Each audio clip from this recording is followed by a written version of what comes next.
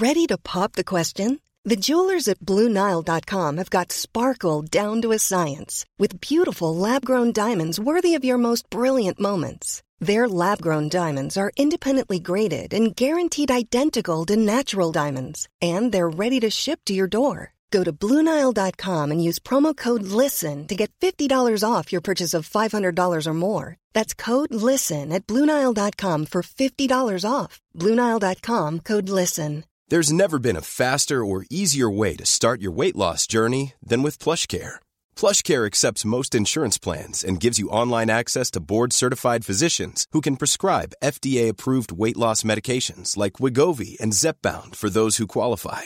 Take charge of your health and speak with a board-certified physician about a weight loss plan that's right for you. Get started today at plushcare.com/weight loss. That's plushcare.com/weight loss. plushcare.com/weight loss.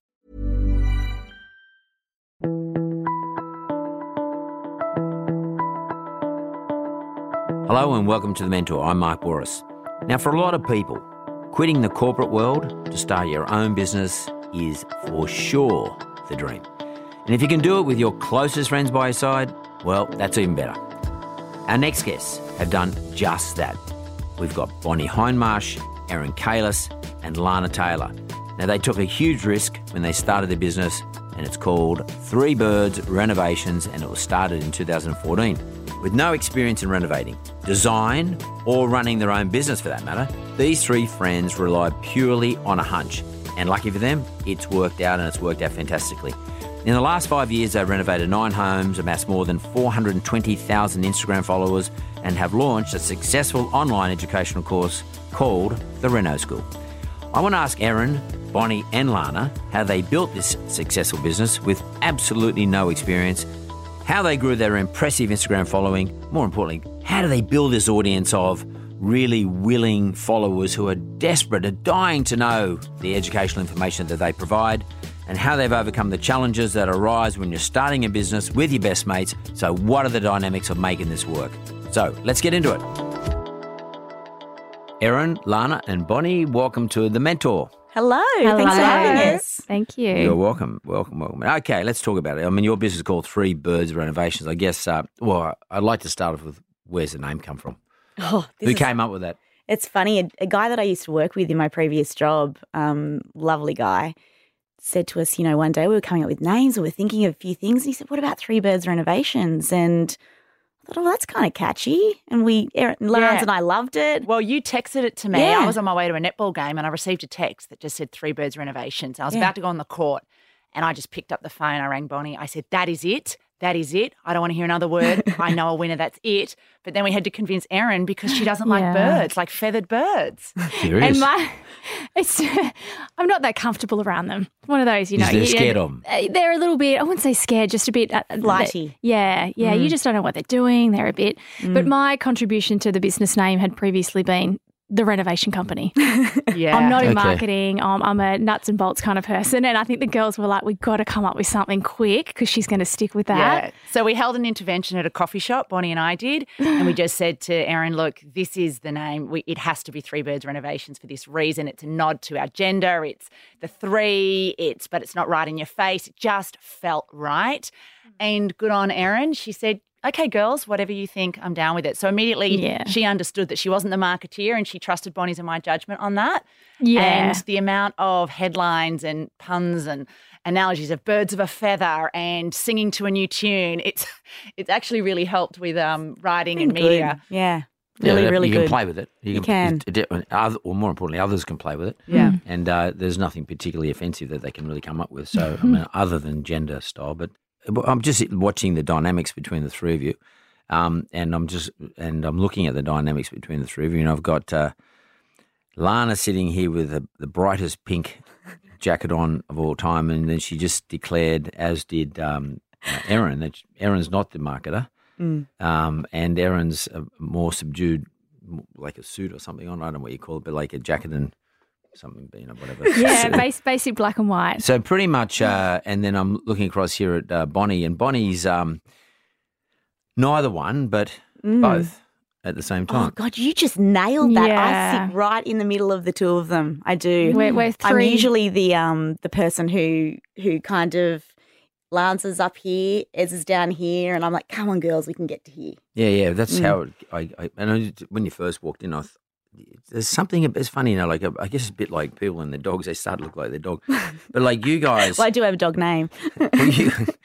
You guys. For some reason, you look like sisters. Now I know you're not, but and I don't mean that to be in a defensive way in any way, or I'm not trying to pull it down, but there was a sense of sisterhood between the three of you, and you just nailed it then, Bonnie, by saying that you sort of sit between them. And so the really important, these businesses work best when there's three people, because three women or three blokes or whatever, three men is a very fucking hard thing tough. to work hard. You have to work at it, and then it becomes a punish. And I'm sure you guys have your moments, but what is the dynamic? I mean, how does it work?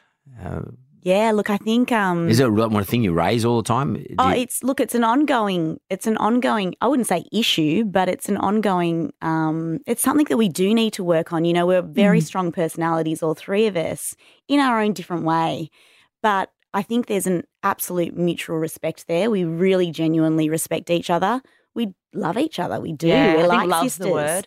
Oh my God, We am I don't- about to cry? We No, Jesus, we please don't we don't have No. sisters. The No, three- let her talk. I want to see her Yeah. cry. No, but by the way, there's nothing wrong.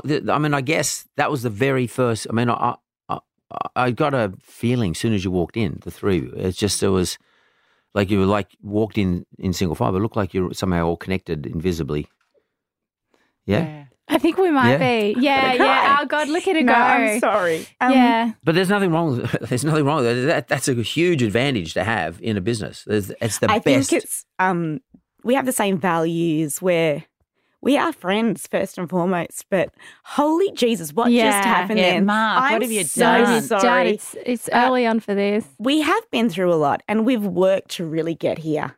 And to the place we are now, it's a fabulous place, but we've worked hard to get here and we understand each other, the way each of us work, and that's really important. Very different personalities.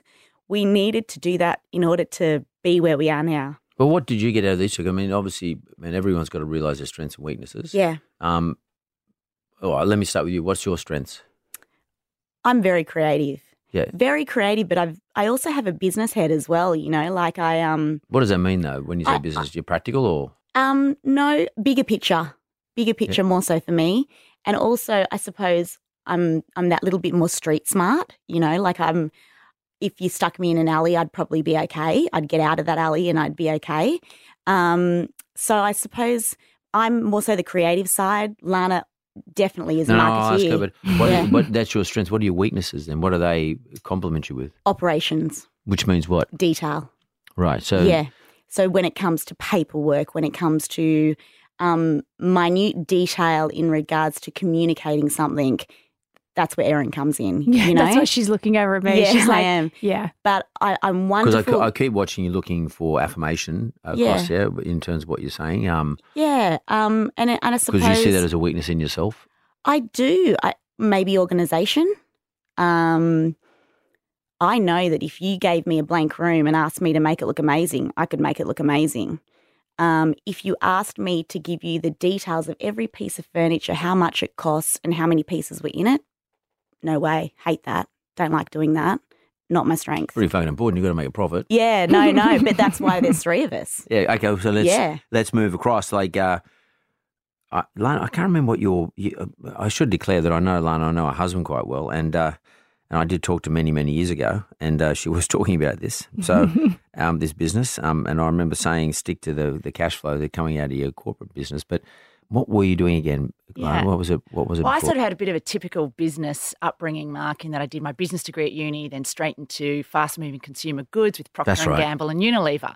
And so I was out there selling supermarket goods, your Continental Cup of Soup, Chicken Tonight, Dove soap. That's hard. Stuff you probably don't eat. Yeah, it's very competitive. It's really hard, and you sell a lot at 99 cents. And so I really grew up in that world. And that's my background, is just hardcore sales and marketing. I've loved business my whole life. I love talking business. And to me, when we started this business, it actually didn't matter what we were selling. I loved the idea of going into business with these two girls and seeing what we could make of it.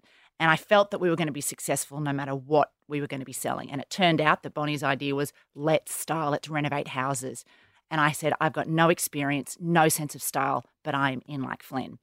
And we kind of just went from there. And so what are your strengths? I mean, apart from you're being good at you know how to sell things, you know how to move things off shelves. So what are your strengths? I think what do you bring to the party? My energy and positive outlook. So I just don't fear anything. I do fear something. I fear us not having a go and finding out how good we could be. But how does that translate into a renovation, though? You tell the audience. I mean, what does that mean when you don't fear anything? Does that mean you say, "Oh, fuck it, we'll just buy that. Doesn't matter. We'll make a profit, no matter what." Or what does that mean? Opportunities that arise more so, isn't it? Yeah. I think in the beginning it would certainly be supporting, Bonnie and Erin, or Bonnie saying, I'm thinking of doing this, but I'm worried, how it's going to turn out. Don't worry, it's going to be amazing, Bonnie. Or how are we going to go at auction? Don't worry. If the house doesn't sell, that's everyone else's problem. It's not a reflection on us. I know we've still done the best we could do. And so that's in that very microcosm of just a renovation. But where the business started to quickly go was well beyond renovations and into opportunities to influence way more people out there than just make a profit off a flipped house.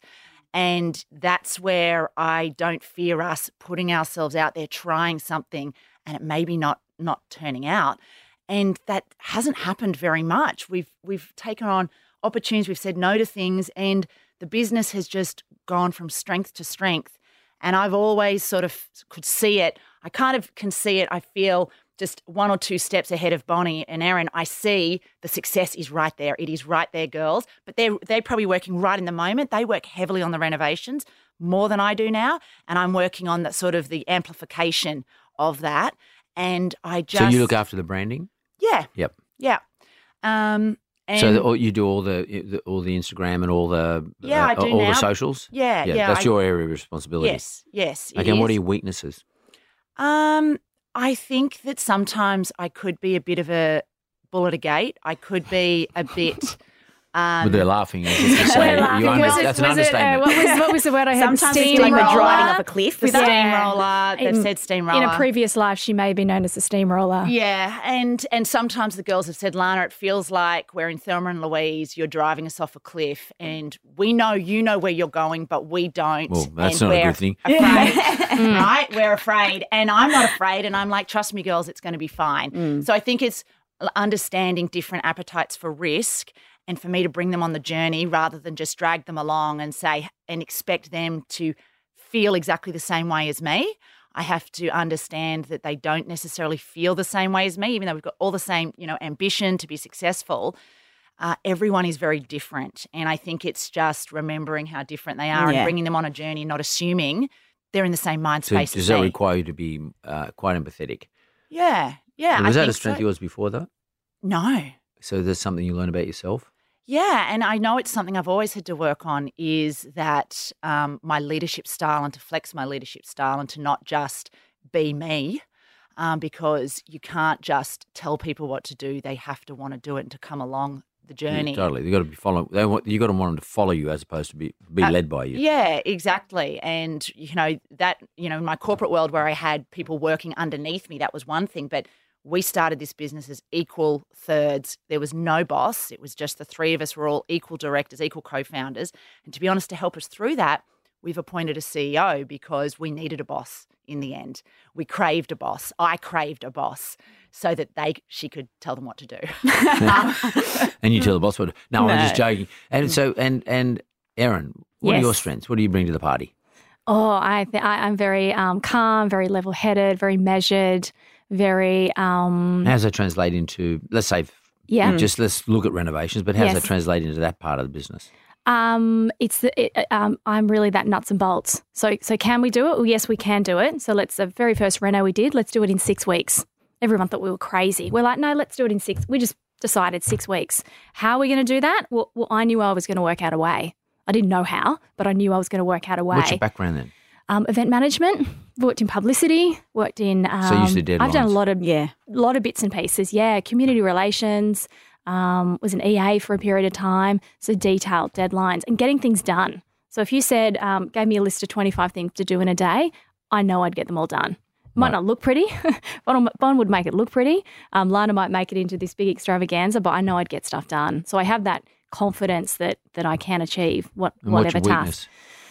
Oh, probably just getting bogged down in those details and getting bogged down in the control that you need to achieve that kind of detail-driven task. So what do you think okay, and I've just been through some strengths and weaknesses, but what do you think these two to your left bring to you as an individual? So I'm assuming you were just running on your own. What do you think they bring? They bring the creativity and the big picture. Right.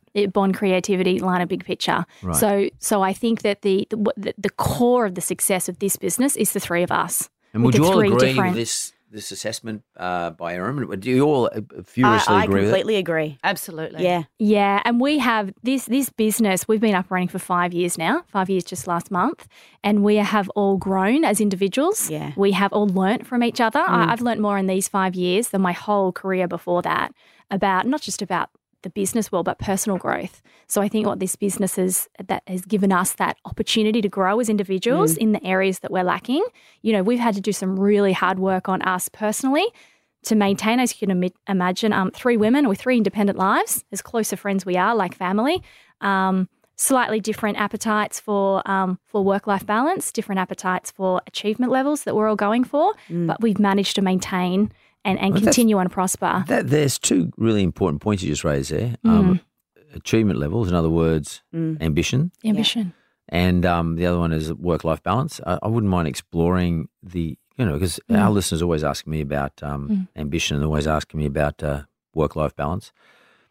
Do you guys actually sort of sit down and settle on what the work-life balance should be for each one of you, or do you just run your own individual race? We've had to. Yeah. It's varied over the years. Because you're going to have one pushing and the other one's going to say, no, stuff that, I want to go on a long weekend. I would say that's been probably our biggest struggle. Yeah. For getting an agreement, so to speak. Exactly. Because, as Erin said, we're so different. Lana would work 24 hours a day, every day of her life. Ez wants that balance. She really wants to have that balance with her family.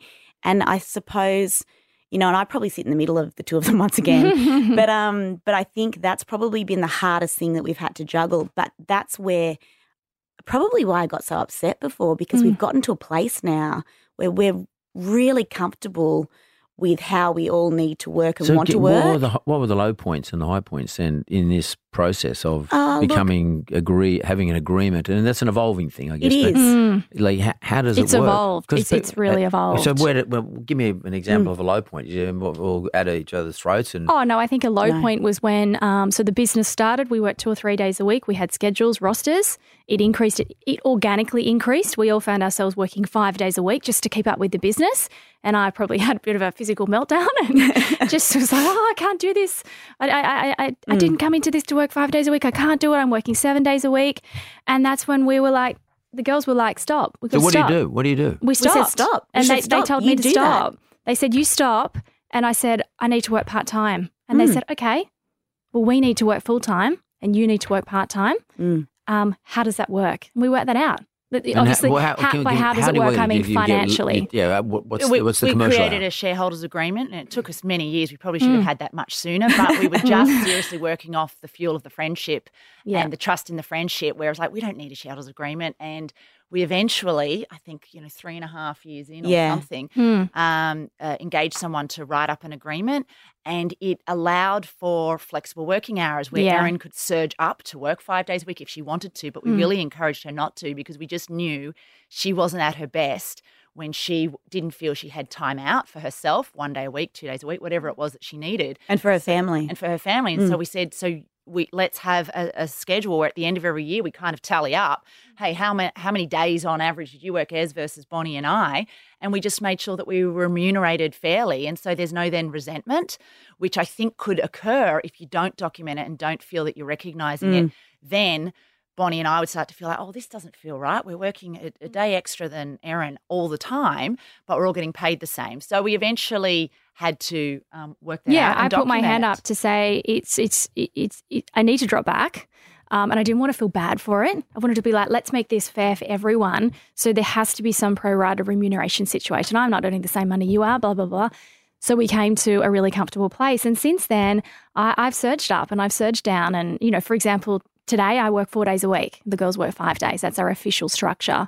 So I think it was crucial for us to recognise and respect that our appetite for work will change. You know, if we're in this for another 20 years, there will be times where we will surge up and down as long as the business can still function. Yeah. We started this business it's quite hilarious in hindsight. We wanted a better work-life balance. And for me, that is one picture here. And for these two, it's another picture. And for Bonnie and Lana, that better work-life balance is still working 5 days or 6 days, but being in control of it. And working for yourself, making more money. Exactly. Hopefully. Yeah, and I mean, interestingly, for me, you know, when I really look back at it, I didn't change careers or change jobs for a better work-life balance. It really wasn't it. It was that I wanted a more satisfying career because my career defines me. It really does. I don't cook. I'm never in the kitchen. I'm a terrible cook and I'm a terrible mum in that regards. I don't provide for the family from a food angle. But you got a direct phone call to Uber. But her children eat. Yeah, they do because I've got do you a know great the problem husband. there is where we live, we don't get Uber. Yeah, well, that's where you live. Yeah, that's why I live in the city. Exactly. Yeah. But for me, it was about having a really satisfying career. And after 15 years in corporate, it was just no longer ticking the box for me. I wasn't feeling satisfied. I was feeling like I had my hands tied behind my back and I was being measured on results that I couldn't do anything about. So what I loved was the opportunity to build something myself, but not alone. So with two really important people. And that's what I really wanted in the end. And, you know, the idea of working 3 days a week, quite frankly, for me, I just would feel like I don't know who I am. I don't know who I am if I'm working 3 days a week. I'm not me. I'm not Lana. I'm Lana if I'm working 5 days a week and loads of discretionary effort over that. That's me. And that's what I wanted to get out of the business. And so I've never felt like the work-life balance thing in the end was really my priority. So it's interesting. I think our listeners should take note of this. You know, you got 3 strong personalities, all of whom bring strength and weaknesses to their business, which is, you know, renovating houses and a whole lot of other stuff around it.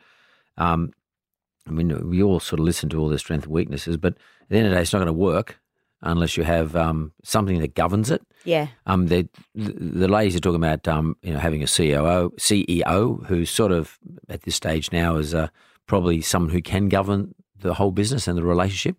But I think the shareholders agreement is a really important one, you know. And I always encourage when there's more than one person in business to have a shareholders agreement, but also the shareholders agreement is not just about agreeing, who's got what shares, etc. But it's also agreeing processes, but it's also agreeing how you share the load and how you share the outcomes, and that takes some time to evolve because people's lives change, and as long as everyone is in agreement at the beginning, then they know what to expect. If Erin decides she wants to work less hours, she's going to get paid less, but she's going to balance it off against spending more time with the family. I mean, that's what I mean by work-life balance. The other thing, so you solve that, guys, by being practical and then employing a lawyer who gave you a shareholders agreement, which they can be very stressful things. It's a bit like a prenup. Like a prenup is sort of in your face. This was too. Totally. It's in your face. So, but it's a good thing. If you survive a prenup, you're probably going to survive a marriage. And if you survive a shareholders agreement negotiation, you'll probably survive the business and all the other ups and downs.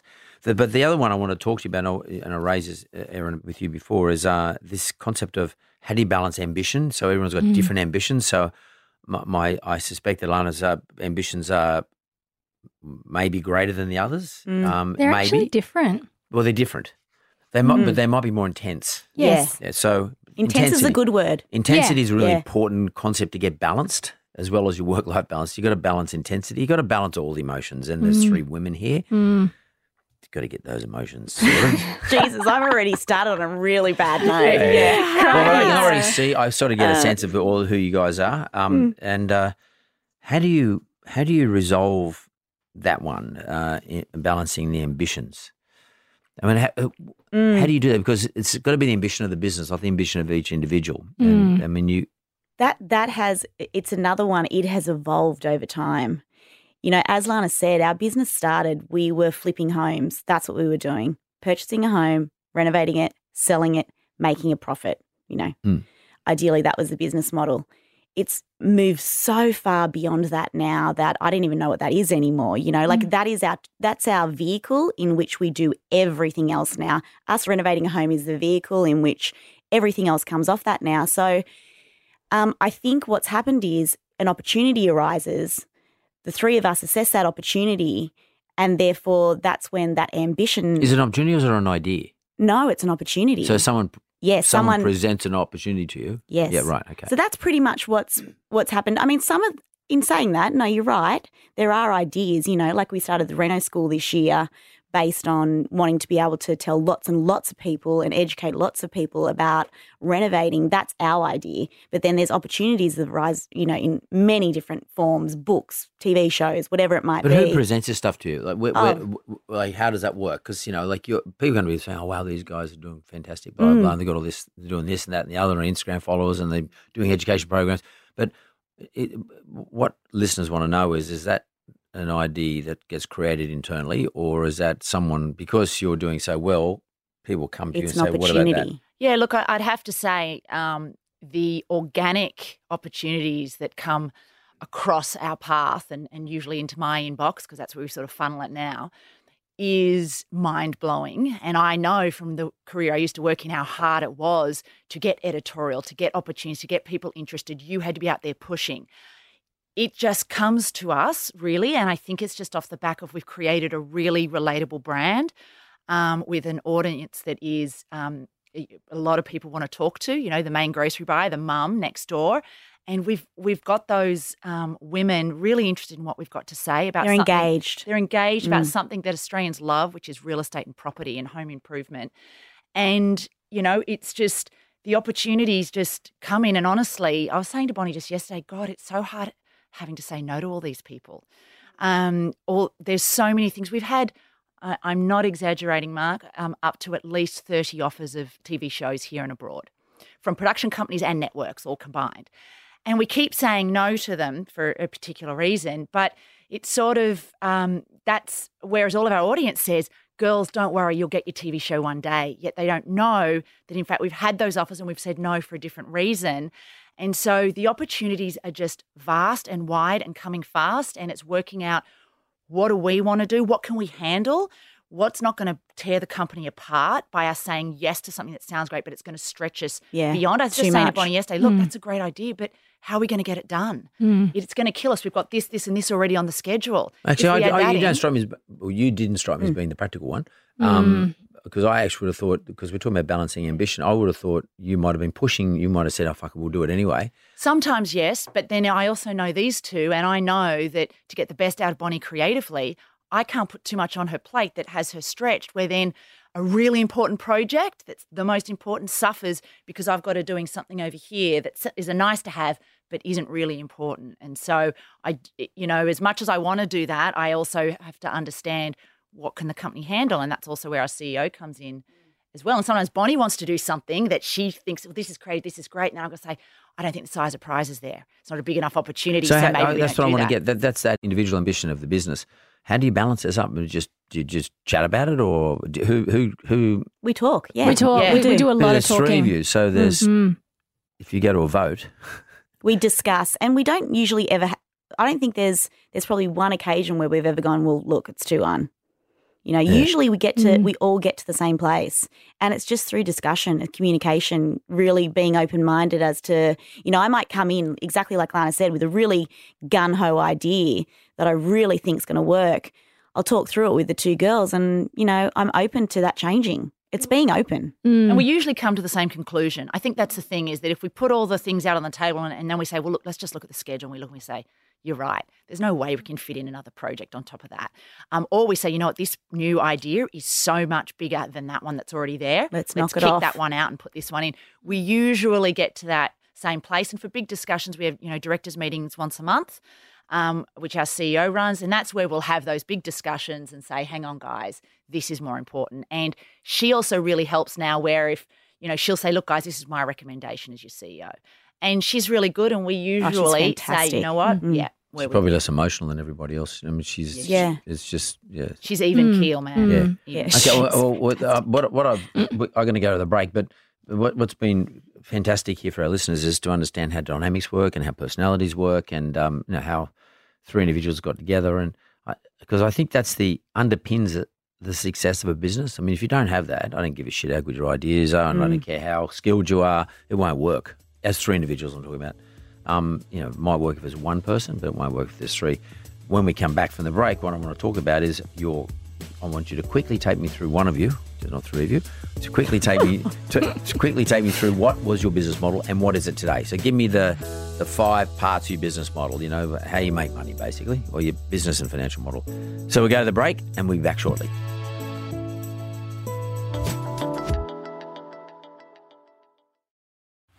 Well, good morning to Matt Holland for Mentor.business. Mate, this week, what business you got for sale? We've actually got 2 this week, Mark, being sold as a group. So a couple of very interesting bars. They're very hot property. One seller, one vendor, though? Yeah, one vendor. Right. A couple of bars located on the northern parts of Sydney.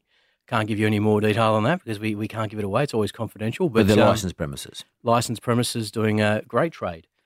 Food or? Yeah, food. A very typical bar, night spot. And how long they've been in business for a while, or current owners owned both between 3 to 5 years, but there's a big history of these businesses as well. So, and they're well-known branded bars. Well-known. Everyone in the area, wherever that area is in the North Shore, they'd know who they are. Absolutely. Yeah, so it's a well patronised sort of environment. And what sort of money they're talking about? Can we know that? Yeah, absolutely. So we're looking about at $2 million for the group, and they work very nicely as a group because obviously there's advantages with buying and staff and movements and so on. So as a group, you got about a $5 million turnover, looking for about $2 million as an asking price, and a $750 profit to the owner. I mean, they're making $750,000 profit.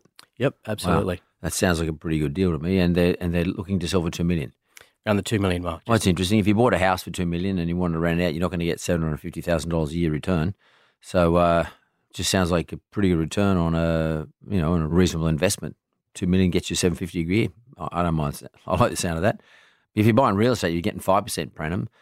$750 is about 40% per annum. So that's a pretty good return. All right, Matt. Well, thanks very much. Now, if you want to sell your business, go to Matt Holland at Mentor.business, or if you want to buy a business, go to Mentor.business and have a look what Matt's got for sale. And if you just want to ask him, how do you sell your business? What's the best way to sell your business? Go and check it out, talk to him, and I'm sure he's going to look after you and put your business on the map for sale and get it done quickly. Thanks, mate. See you next week. Thanks, Mark. Okay, well, I'm back with Erin, Lana and Bonnie, and they are from Three Birds Renovations. And what we were talking about was the dynamics and how they all interact and what the strengths and weaknesses are and how they manage their various ambitions and willful ways. And I think we probably cover that off. And I think where I want to go now is I would like to ask one of you, and you guys choose, in a sort of a précis, give me a précis of where your business was in terms of how you started from where it is today. What does it look like? What did it look like and what's it look like? And maybe a quick word about the evolution. Who's going to talk about it? I've got a funny feeling it's going to be Lana. Yeah. Pink jacket over there. The bright pink jacket, yeah. So where we started, Mark, was just the three of us, working part-time and trying to make money out of being little mini property moguls, little property developers. Let's get a property, buy, renovate, sell it, and share the profit. And that was going to be our business model. On the side of that, as we started the first one, Bonnie's like, well, hey, we should just share it with our friends and family. They'd love to see what we're doing on Instagram. So we just started to post day 1 of the reno, day 2, day 3, and our family and friends just followed that. And then after we finished the first house, it actually turned out really nice. We did it on time. Looked beautiful. I had no idea Bonnie had any talent in design whatsoever. Turns out she's pretty good. So that was a great tick. We sold at auction. I think we made about $30,000 each. Once we split it, we're like, okay, what's the next one? And then it just as we shared it on social media and we'd go to the school gates to pick up the kids, which was a great benefit, being able to be there at 3:00 in our business. And the mums at the gate said, what are you doing now, Lana? I know you left your corporate job. And I said, I'm renovating houses with my 2 best friends. And they're like, oh, you're living the dream. I said, am I? They said, this is everyone's dream. Quit your corporate career, work with your 2 best friends, renovating properties for a profit. Wow. I rang the girls. Girls, did you know we're living the dream? I actually said, did. Yes. Yeah, I knew that. Yeah. I said, I didn't know that, Erin. No. Let's turn that frown upside down and let's enjoy this, right? But very quickly, it just evolved from us being little property developers into actually inspiring and empowering other people, in particularly women like ourselves, in particular the mums next door, where they were clearly, via what they were saying on social media, getting inspiration from us on a few levels. One, they just loved the design, the transformation, because, people love transforming homes. They loved seeing the friendship that friends in business together. They loved seeing that we'd walked away from the careers we had and tried this, and that we had no qualifications or experience to succeed in this industry. We came with none of that. You put all that together, and all these women loved to follow our journey. And from there, our business evolved organically, where all of a sudden our following exploded online. People were very interested in the properties we were doing. We're up to our second property and third property, and then partnerships started to come along where companies like paint companies, kitchen companies, flooring companies reached out to us and said, hey, can we chuck you a few free tins of paint? I remember the first time that happened, I rang the girls and I said, you wouldn't believe it. Erin, in the budget line, you can scrub out paint because I just scored us some free paint. And, every cent matters when you are renovating for profit. Every cent matters. But very quickly that sort of grew to where then, companies were sharing this, look, can we do more than just give you paint? And can you actually help create some content for us to help educate people about how to use our product? And we're like, yeah, our audience wants to know about how to use your product. We want to teach them about that. In fact, we've just learned how to use your new decking product, for example. And so it all just very quickly snowballed to where more than just Instagram posts, we started creating video content. We created an online show, which is on our YouTube channel. And from there, the sponsorship side of our business or partnership side became a revenue stream. And that was amazing because making videos is really expensive actually, and once we got around to doing that really well, it costs money and we needed to cover that. And so being paid to do that was helping us continue to create content. Then what evolved from that side of our business was that we had a lot of people on social media saying, can you please tell me which white paint is the best one to use? Can you please tell me what should I do with my kitchen? How do I get the results you girls get? How did you go into business? There were so many questions coming that you can't answer that all on Instagram. So we created the online Reno School, which is 160,000 words. It's longer than 50 Shades of Grey. Hopefully way more exciting. Honestly, I didn't get through that book.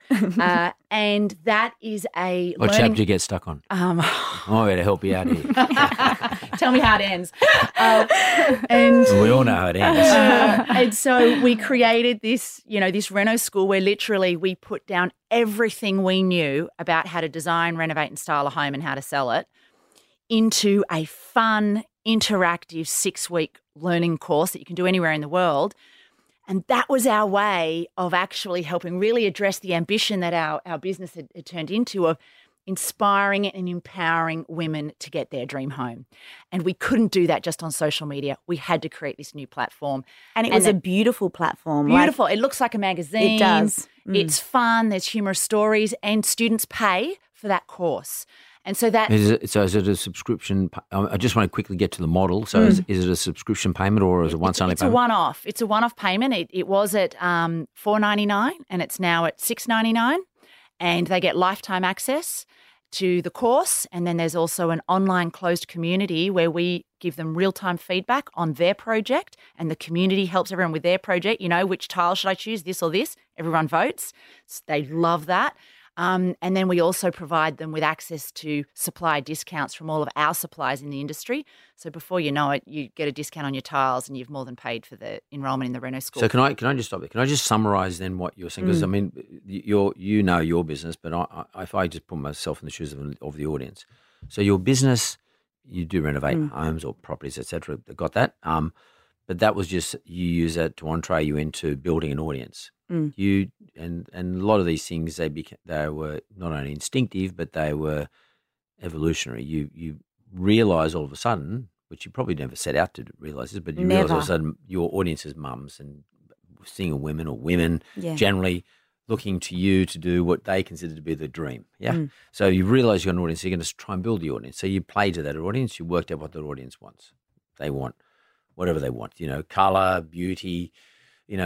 three women working together, the dynamics, how's that all work? How do you start off? Because everyone has the same ambition, by the way, especially if they're mums. They want to be able to pick their kids up after school, make plenty of money, have flexibility, tell the boss to get fucked. And that was a big one for me. Yeah. and so but then you realise, hang on, I've got a story here. So my audience is getting so big that advertisers, you call them sponsors, but I call them advertisers, doesn't matter.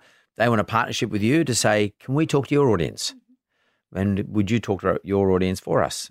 So sort of not endorsing, but sort of like influencer style reaching out to the audience. So there's money in that, and that pays a lot of bills. But to do that, by the way, anyone listening, you've got to have teams, and you've got to have videos, and you've got to have people editing, and there's a lot of shit goes with that. It's not just something, you just don't just one day hold your bloody mobile phone up there and start taking films. I know how it works because it's a pretty bloody expensive process, but it's still a good business. It can be a good business. So someone has to watch the dollars and cents there.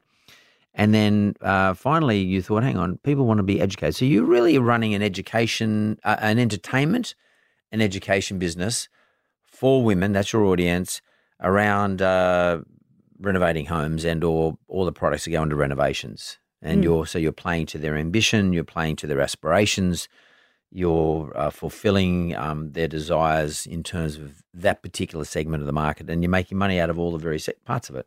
Is that a good summary of your business model? Yeah, that is. So which one of these, I mean, there's a lot of stuff going on there.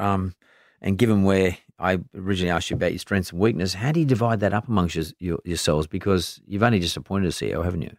Oh, she's been with us for about 2 years. Oh, she's been there for a couple of years, okay. Yeah. So, but how do you divide that up? I mean, you guys in the business now, or you sort of stepping back and you got like 50 staff? How's it working? Yeah, we have staff now. That's evolved over the last few years. So we've got about a dozen staff who work in all these different aspects of the business. And which is the most heavy numbers wise? So where have you got the most people sitting? Is it in the creative, in the film work and all that editing? In sort of the marketing and sales. Yeah.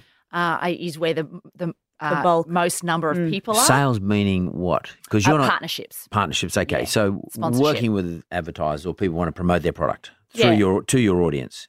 Correct. Because you've got a really good audience. Your audience is specific to what paint companies want, to what, I don't know, hammers and nails and ladder companies want, or Bunnings or whatever.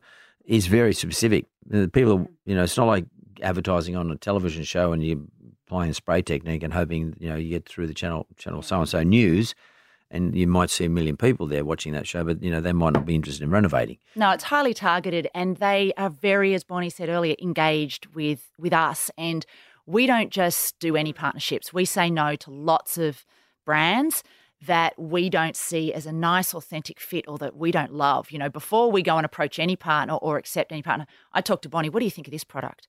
And like, do you test it out? Sometimes she doesn't like me that much because I will literally go, can't do it. Don't want it. It's not, I would never use it. Would never use it in a house. And how do you tell that story? We've also had pushback from trades. So we've gone to trades, which is my world, to say we've got this product, this partner wants us to use it, and we've had pushback to say that's not a great product. I'm not aligned with it, so we'll take your advice and we won't align ourselves. When you say trades, you go to the plumbers? A tradesperson who works for us. You go to plumbers? That's really important to us. I mean, I'm not comfortable to go to sleep at night if I'm endorsing something that I truly wouldn't use in a house. So so do you this ethical, your own ethics, but I mean, are you building an ethics story? I mean, do you tell a story in your various mediums? Do you say, we only talk about ethical product suppliers or et cetera? We don't overtly do that. I think because we just from so early on, we started to educate our audience about what we were using, whether we were being paid to or not. We talk about Bunnings a lot. Bunnings aren't a partner of ours.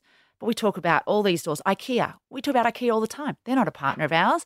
But then we also talk about things like Dulux and James Hardie, who are partners of ours. We simply discriminate based on what do we love using and what does our audience want to know, whether we're being paid to do that or not. But we won't create content for Bunnings. We won't create content for IKEA, but we will for Dulux. And how do you charge them? I mean, how do you work out, okay, you're 400,000 people following you on Instagram, is that right? Yeah, but over any month we'll reach 2.5 million people across all of our platforms. Facebook 100,000, YouTube 100,000, Pinterest 2 million. Yep. Well, Pinterest, that's a big one in your industry particularly. So, and Okay, but how do you work out? Because people would be sitting and saying, "Oh, wow, if I could get myself up to 400,000 followers, which is, I guess, is sort of possible." They'd be saying, "How much money can I earn from promoting a Dulux paint?" I mean, they don't know how it works. How does it work? Look, you learn as you go. Tell me there is no handbook on it.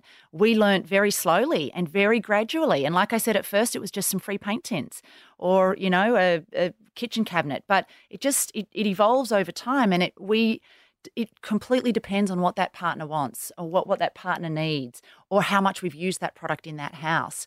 And so we look at everything and we think, well, what do we think is a fair price for us to put to that partner? And they can evaluate it, and they give it to their media company to evaluate and say, hey, is this good value for money working with 3 birds?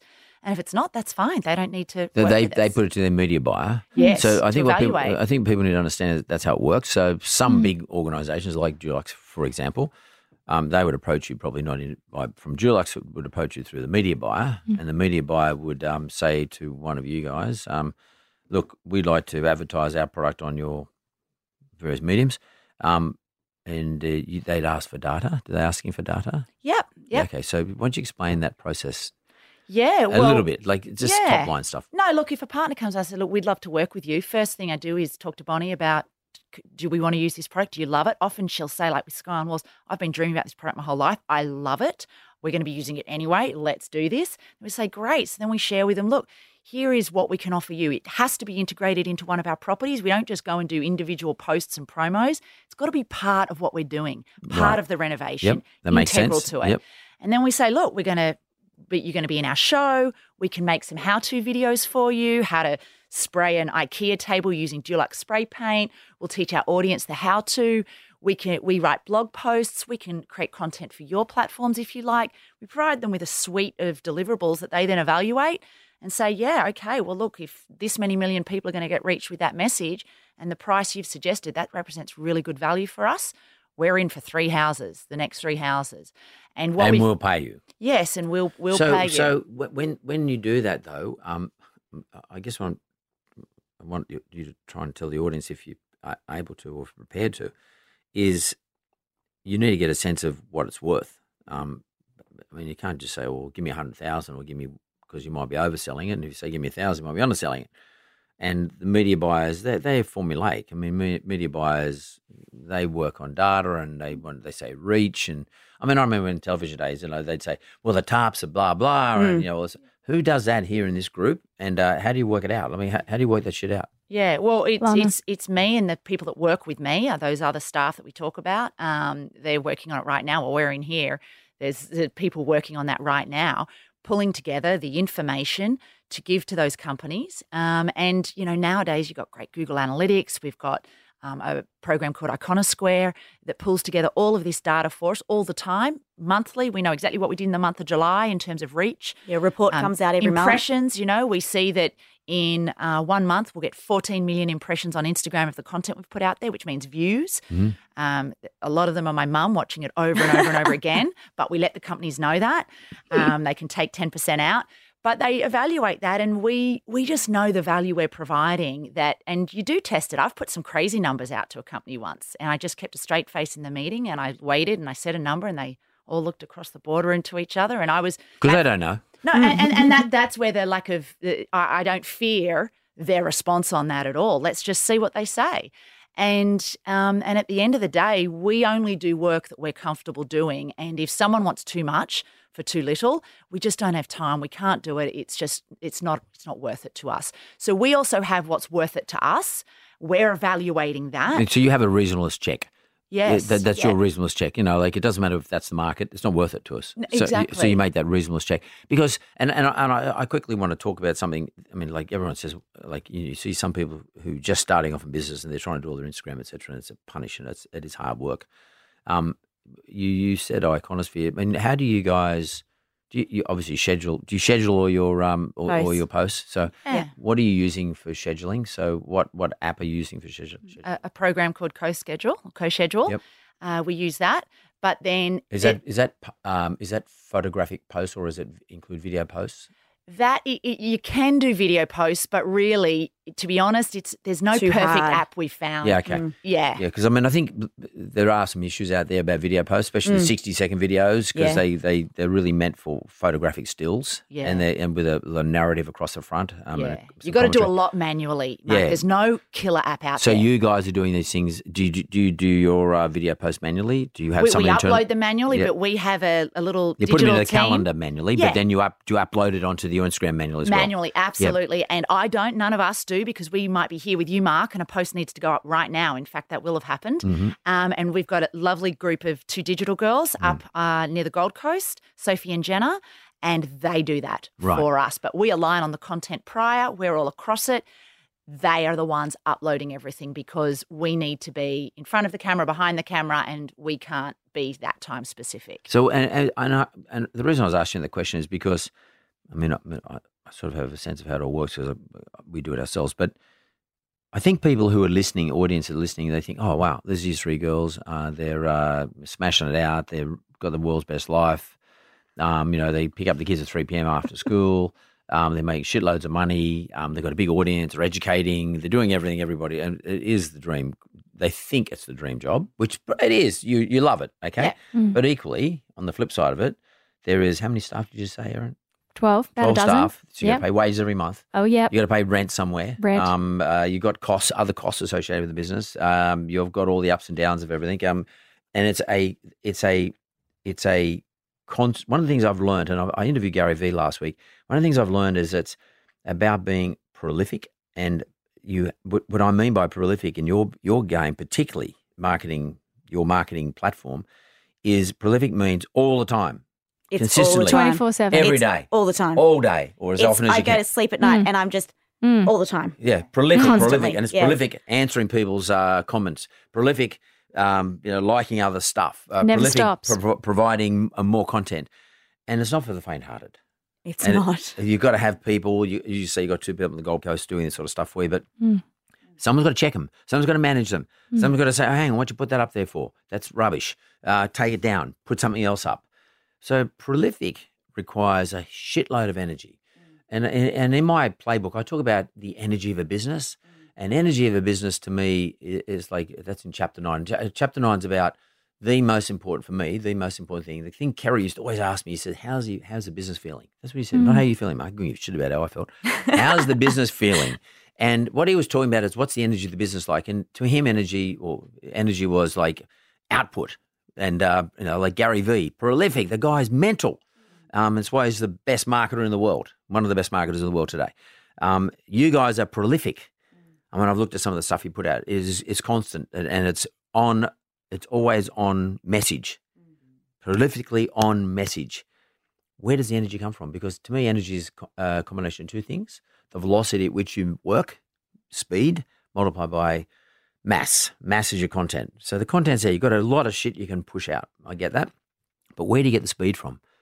I mean, you're all running at different speeds. Individually? Where do we get it from? Where does the business get the speed? Does it start with you? Yes. It does. Yes. Yeah, and absolutely. it filters down into the business. And it comes to when you're recruiting someone, you're not going to get someone who's, like Erin here looks pretty chill, but I'd say there's a lot of movement under the water. Yeah, there's a lot. So how do you make this assessment of the right? That's actually me, yes. How do you make this assessment? Because I get this question all the time. How do you make this assessment when you're going to work, when you're building your people up? Yeah. How do you work out has this individual got the speed to deliver the content, to keep the energy going that we need to stay ahead of everybody else? Look, that's a tough one because, and do you know what? I think so far within our business, all of the people that we've hired, we've known really well. What about when you get to 30 people? Yeah, don't know about that. We're not there yet. What are you thinking? I mean, how does it? Well, I understand what you're saying, but at the moment where we're at now, we've known everyone that's pretty much come on board. We've either worked with them in a past life or we have some association with them. So we know that energy already, whether they've got it or not. The next 15 people, yeah, it's a great question. And I suppose it's a harder thing when you're interviewing to know that. So will you keep your hands on all the interviews? Yeah, absolutely. Absolutely. Yeah. 100%. Culture is really important. Yeah, we talk about culture. It's a word that comes up a lot at this level and with our CEO. Creating and maintaining a certain culture within our business is important, and it's about that. It's fast-paced. It's ever-changing. It's probably one of the biggest challenges we face with a lot of our staff is is carrying them through the ever-changing evolution of our business. You've One week we're flexible. here, next week we're here. We have a directors meeting and we've got projects here and they've all shifted. And so that's constantly changing. So that's challenging, but we are taking our staff on that ride, and that's something we will look for in future staff, to be adaptable, to be flexible, to be fast-changing. One of the things Gary Vaynerchuk said to me last week on the podcast was that he often gets accused of changing his mind, and I do too. Me too. And I think our audience needs to hear this. Yeah. Businesses today evolve so quickly because it's not the business, but the business has to evolve because of the environment's evolving really fast, especially when it comes to social mediums and all that format. I mean, social media to me today has nothing to do with that. Social. It's about building a community who you can educate and entertain. That's what you guys are doing, okay? So, but it moves so fast, you have to keep reassessing. And your reassessing might look to an outsider, you change your mind, or to a staff member, or to a family member, or to a shareholder, or to a co-worker or a colleague, etc. What do you say to people about that? Is that your experience? Changing a mind is basically that is 100%. It is, and we do it for the right reasons. I mean, sometimes even Erin will say, "Oh, okay, so Lana, last week you told me this. Now you're telling me this," and I say, "Yes, that's right." And it is different to what I told you last time. Is it in a bitchy poo sort of way? No. I think No, gotcha. I'm joking. But when we do that, Mark, we send a certain emoji that's just a thumbs up emoji that we know is really the outdoors emoji. It's really fuck you. She accused me of that one day, didn't you? Yeah. Like every time apparently I send this, she thinks I really mean this. Yeah. And I don't. I genuinely don't, because I send that to everyone. No, when I send that, I mean that. Yeah. I'm very late to the game with all these emojis. Nice, Erin. It's not fair. No, but that change thing, absolutely, Mark. In that, and I think Erin is someone who has come a long way, where she now understands that is a good thing, and that I need to expect that and embrace it, and not think, no, hang on, I want to stick with what we said 4 weeks ago. But we've got new information from 4 weeks ago. You know, when we write job descriptions, one of the girls that works with me, we're trying to write a job description. We've been trying for 6 months, but it keeps changing before we can put the ink on it and say that's what the job is. But that's good, and I do believe it's for the right reasons. We keep changing. If we want to just keep holding ourselves to what we said last month or 6 months ago, sure, if that's for the right reasons, we hold there, but let's discuss why it's now changed. And, you know, there was one time where we went and sold into all of our partners, we're going to do 4 houses a year. It's called the 4 More Plan. And then that never happened. And then it's like, whatever happened to the 4 More Plan, Lana? It's like, we couldn't do the 4 More Plan. We realised, no, it's 2. It's 2 houses now. 2's enough. Yeah. The 2's enough plan. 2's enough. But there was a brilliant sell-in. There was an internal brilliant sell-in, and we're all on board, and we went for it, and then it didn't happen, and we're like, okay, well, what's next? But that's okay. And I guess, guys, I think because I'm going to give you an opportunity to ask me one question, if that's okay with you. But I mean, I think that what the audience needs to hear is this: it's okay to change your mind. Yeah. As long as it's backed up by solid data and solid reasons and assumptions and et cetera. It's okay to change your mind. It's okay to change your mind from day to day, to week, to month, and or from year to year. So that's really important, and you guys are probably a perfect example of it. I could talk all day, but what I want to know is, do you have one question for me? Because unfortunately, I have to get out of the studio because someone else wants to do a podcast, and my time is up. So, what one question, and who's going to ask it? Have you got for me? I'm not going to give you 3, just one. No, Lance has got a question for you. Oh, okay. No, well, we just thought that you've heard from us for the last 45 minutes or so, Mark, and you've written a book. I've got it. You say lots of great things on your social platform. Having heard about our dynamic, our business, what would be your one piece of advice for us for the next step and the next phase of growth in our business from just your fresh eyes? Yeah, that's a good one. Well, my fresh eyes tell me you are in a rising tide. So what's great about that is that everybody wants to do the sorts of things that you guys are doing. In other words, renovate their home. So as a result of that, you're building a fantastic audience, but I think you can build an even bigger audience. And I would actually start to consider, I think you need a TV show. Now, that doesn't mean TV screens come in many formats, one of which is in my hand here. Doesn't necessarily have to be like your normal monitor you buy from Harvey Norman. I think a TV show would be very, very valuable for you because I think you need to increase your audience from 500,000 to, say, 1 million or 2 million or something like that. And I think your rising tide that you're in this renovation game, particularly now interest rates really low. People can afford to buy houses. We've got lots of equity in the home, so they can afford to borrow some extra money to do the renovation. And the how-to stuff is a skill that you learned everybody wants to know about. So for me, you guys just should continue on to entertain and to educate, but build your audience. And I think TV. Now, I wouldn't go mainstream television unless it was in Netflix or something like that. I wouldn't do that. I wouldn't go. I'm not going to say the channels, but I wouldn't do that because you're up there competing against. Let's say you compete against The Block. You're talking about a 20-week show. They're throwing $30 million of production costs against it, and you probably won't get paid. And they will give you some sort of deal. It's sort of in program. They don't really need you. And you're up against massive big shows. So you're really in a big arm wrestle where they're the incumbents. Where I'd be trying to do is sneak up on them, and I'd be trying to do it through the YouTube channel. I'd be running my own YouTube TV show. That's what I'd be doing. And I don't know if you guys follow him, but look at Gary Vee. Yeah, I like Gary Vee. So I like the cut of his jib. Will you have a look? I'm not sure what that means, but have a look. Have a look at. I've never heard it called a jib before. Yeah, I think it's a sailing reference. Okay, so. No, but look what he does. He's on YouTube and he takes the same stuff from his podcast and puts it on YouTube, and he takes the same stuff from his YouTube and puts it back on a podcast.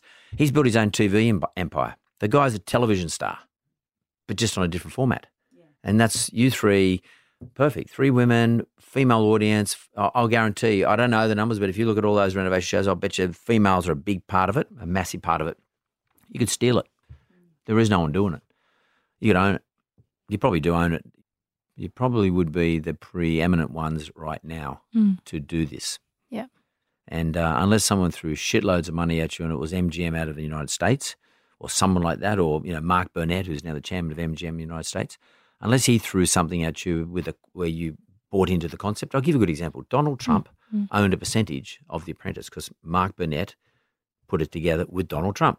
So The Apprentice was on in 25 countries. Every time I did a series of The Apprentice, I was paying Donald Trump money. And so I got a feeling that don't underestimate yourselves. This could be something you could transport somewhere else. And I would be looking at those United States environments, the big production companies over there, and I would be moving, it's a small pond here. I'd be looking for a big pond. Like Ladies, it. thanks very much. Thank you. Thanks, Mark. Thanks, Mark. You're welcome.